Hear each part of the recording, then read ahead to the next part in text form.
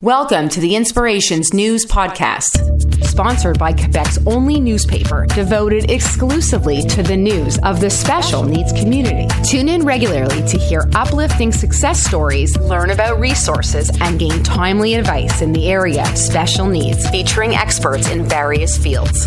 Here's your host, Mark Bergman.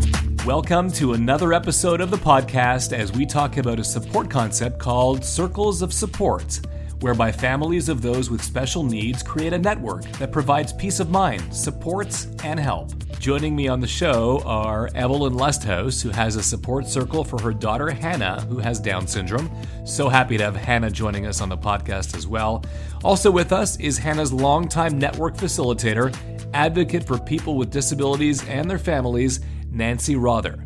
And I asked Nancy to tell us a bit about the what and why of a Circle of Support. Well, Circle of Supports are a group of people who come together around an individual who may need support for a variety of different reasons, being vulnerable, perhaps having a disability, perhaps being older, being isolated, having a mental health concern, whatever might kind of generate the need for a group of people to come around to be really looking at how we can support the individual and their family. And, it was originated many years ago by a group of families who were very concerned about what would happen with my son or daughter when I'm no longer here to care for them, and who would really know them and who would really care about them. Right? Hannah's nodding. So it was about bringing together people who would be aware of the needs of a person, but who would come into relationship with them or who were already in relationship with them, and looking at how can we be a part of their lives now to help support and problem solve, but also to enjoy together, to deepen our relationships, and that we are in place should more help and support be needed in the future as parents age. Evelyn, when was the first time that you heard of about Circles of Support? To tell you the truth, I don't recall. I think it could have been from Nancy. Yeah. And it was she who approached me. We knew each other well, and told me about what she called support networks. And she knew that my husband and I were new to Montreal and had no family here. And even though we had friends, we didn't have longtime friends. We didn't have natural people to support Hannah. And we were very aware that if something happened to us, we traveled quite a bit, and we were very worried that if anything happened to us, that our children who have special needs would especially suffer. What would happen to them? Like Nancy was saying, often it's with people who are getting older, but for us, even though we were in our 30s, it seemed a very present concern. I think it's a concern for people in the 30s, even if they have family around them, because it doesn't make it easy to necessarily reach out to that family to do this. And so when Nancy said that she would be the person to reach out, it was liberating and wonderful. Tell me about that barrier of being not afraid to reach out, but apprehensive to reach out to people. It isn't easy. We expect to help each other now and then, I think, generally speaking, at least in maybe the cultural place in which I live and the socioeconomic place in which I live. I just met somebody this morning, actually, whose mother had a stroke. And this young woman told me, she brought her mother home to live with her. And so many people said to her, why did you do that? And she told me, she said, how could you do that? And she told me, how could I not do that? Yeah.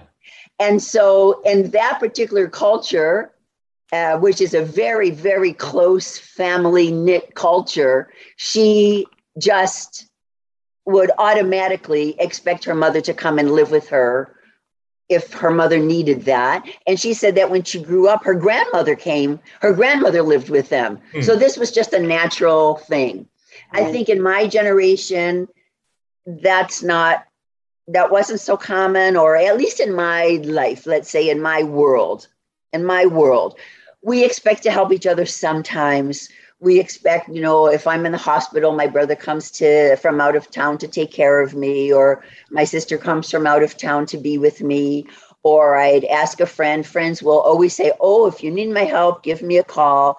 And I could do that 2 or 3 times, or maybe a half a dozen times over a few years. But I would feel very awkward asking somebody over and over, can you help me? Over and over again. And I would feel awkward asking them, could you even make a commitment to help me and my family and my children, well, over your lifetime, unless something happened to you?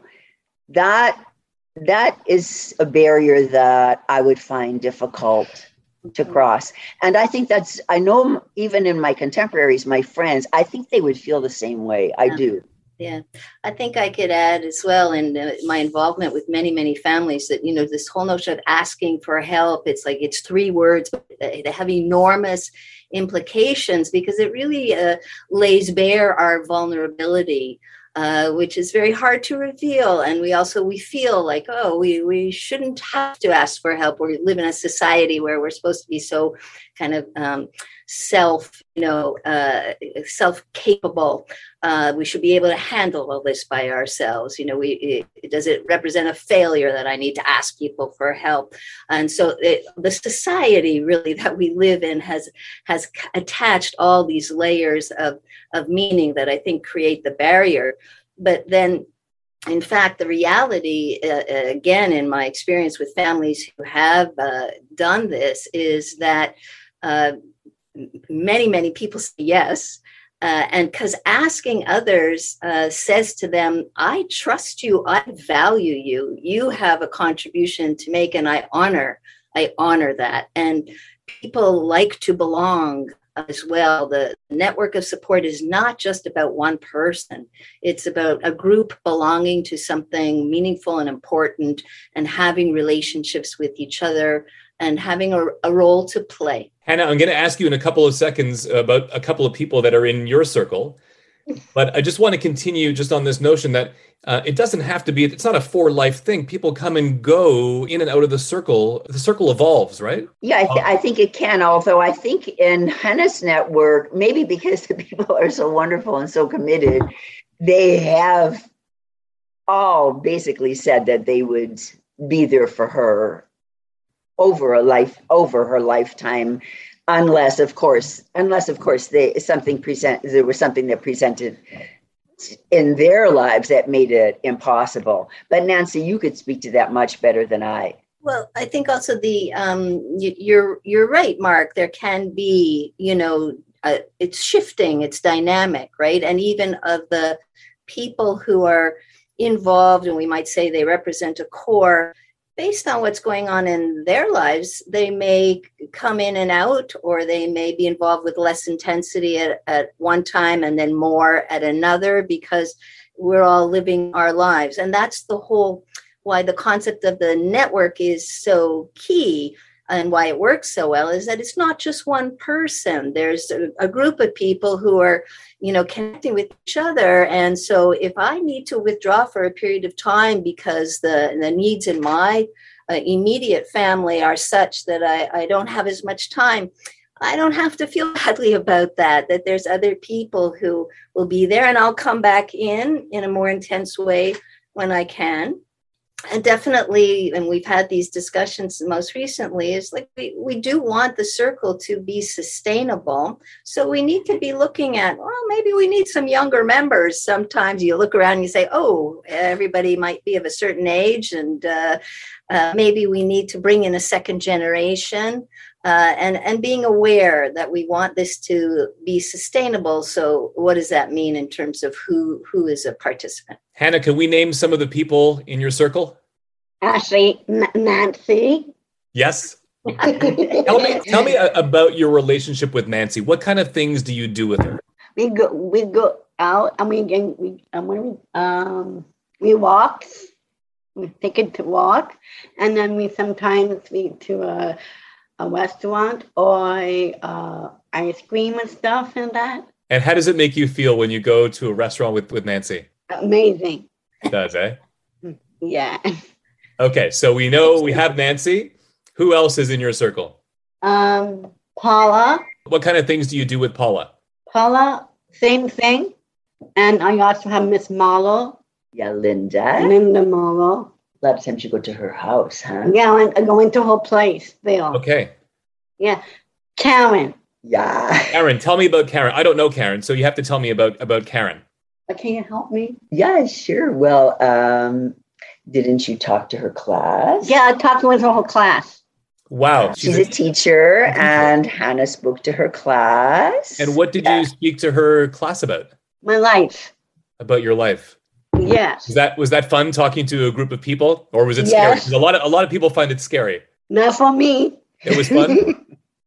Yeah, you like talking to a group of people and telling them about your experience? Yes. Good. And your sister Sarah is also in the network? Yes. Tell me a bit about Sarah.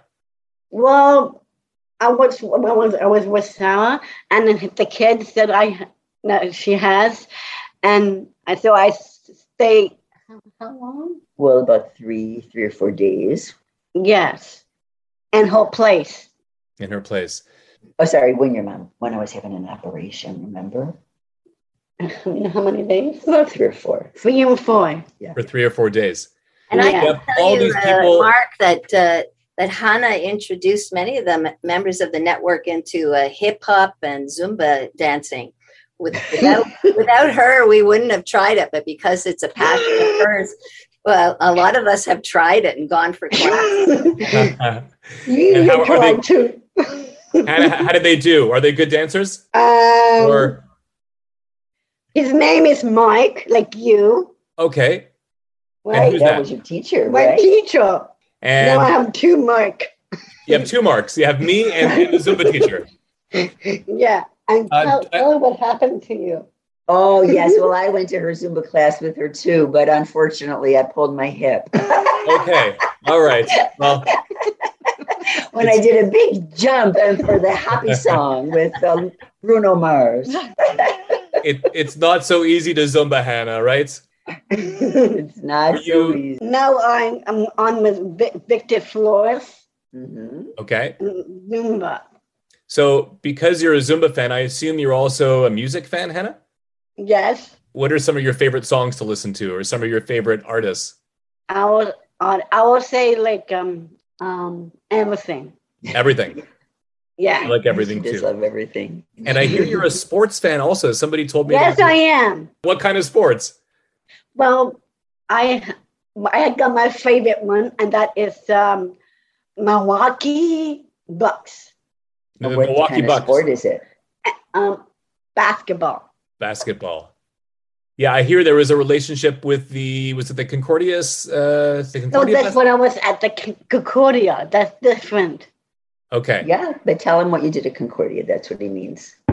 What job did you have? It was I was a scoring. How do you say it? Scorekeeper. The scoring keeper for these Stingers. For the Concordia Stingers. That's so much fun. But guess what? What? Something happened. What happened? Help me. Go ahead. Help you? What happened? Your boss thought you should take... And your supervisor thought you should take another job. another job instead of that when I told you. Because the rest of the day wasn't very meaningful. I mean, she had a great time with those Stingers for years and years. It was fabulous. But the rest of the day wasn't terribly meaningful. Yeah. And he wanted her to have a more stimulating environment. So eventually encouraged her to change jobs. Okay. But she's regretted it. Okay. She's regretted it all for the rest of her life. Sometimes, we need to evolve and we change jobs, and that's what happens. He pulled me out. He pulled you out, I know. So I know. The circle, Evelyn keeps her very busy. Yeah, for sure. We were just talking about now it would be really great for Hannah to have her, for example, on Sunday afternoons. She usually doesn't have much to do. And so we were just talking with Nancy that we're going to have a meeting, and probably different people in the core circle and some in the broader circle, because there's other people who also love to interact with Hannah and hang out with her. We'll set up a schedule with Nancy to do something special on Sunday afternoons. Yeah. So tell me about the meetings, Nancy. The circle meets every couple of times a month, or how do the meetings work? There isn't. We haven't run it in terms of having a regular schedule. Although some, they're very individualized. So some people who have networks of support, they choose to have more of a regular, once a month schedule or once every 2 months.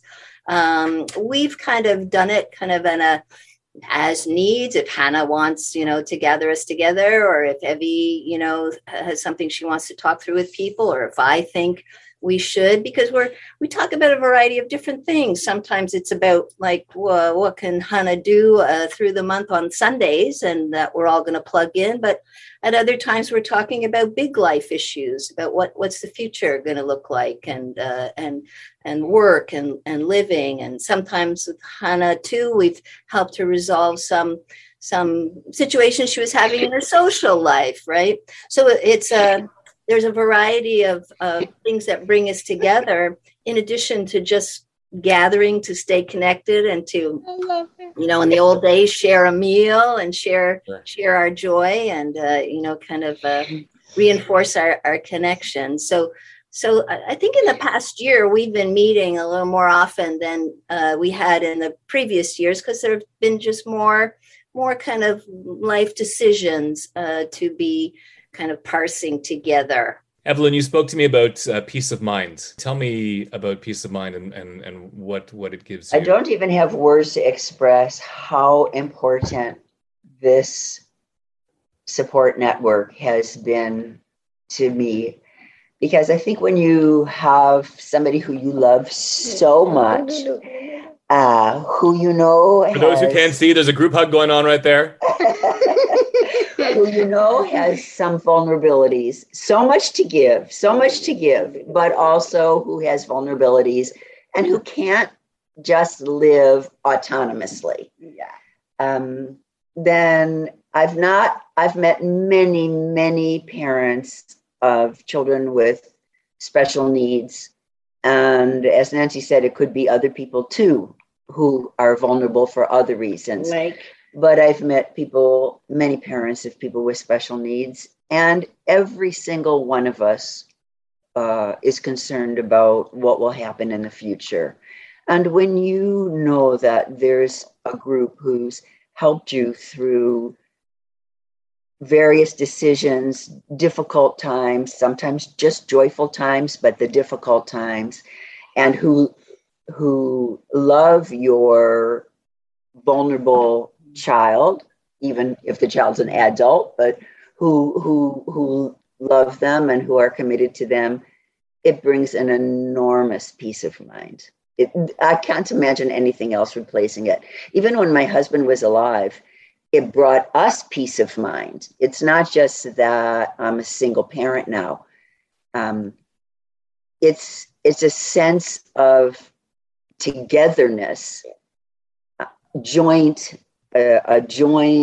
commitment, and you feel like you have a circle around you, a trampoline below you, that if you fall off that rope, you're going to be caught, and your daughter's going to be caught, or whoever it is who you love is going to be caught. It doesn't mean it will be easy. The catching might be painful, but you're not going to drop through the ground. And it's enormously comforting. And I'm like, Nancy, I see you shaking your head. Talk to me about peace of mind.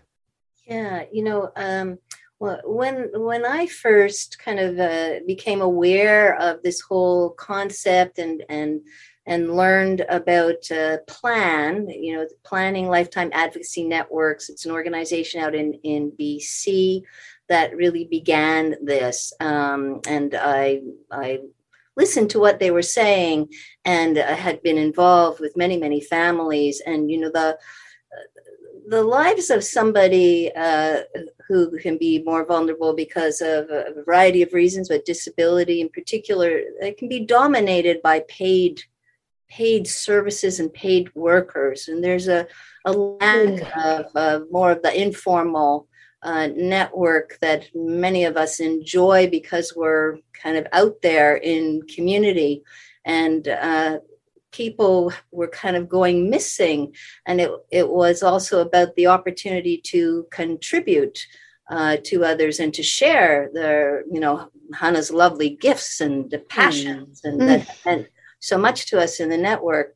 And to make a contribution, which is what citizenship is all about, is making a contribution. And we know from studies that the quality of our lives is so impacted by the extent and quality of the relationships in our lives. That's the most important thing.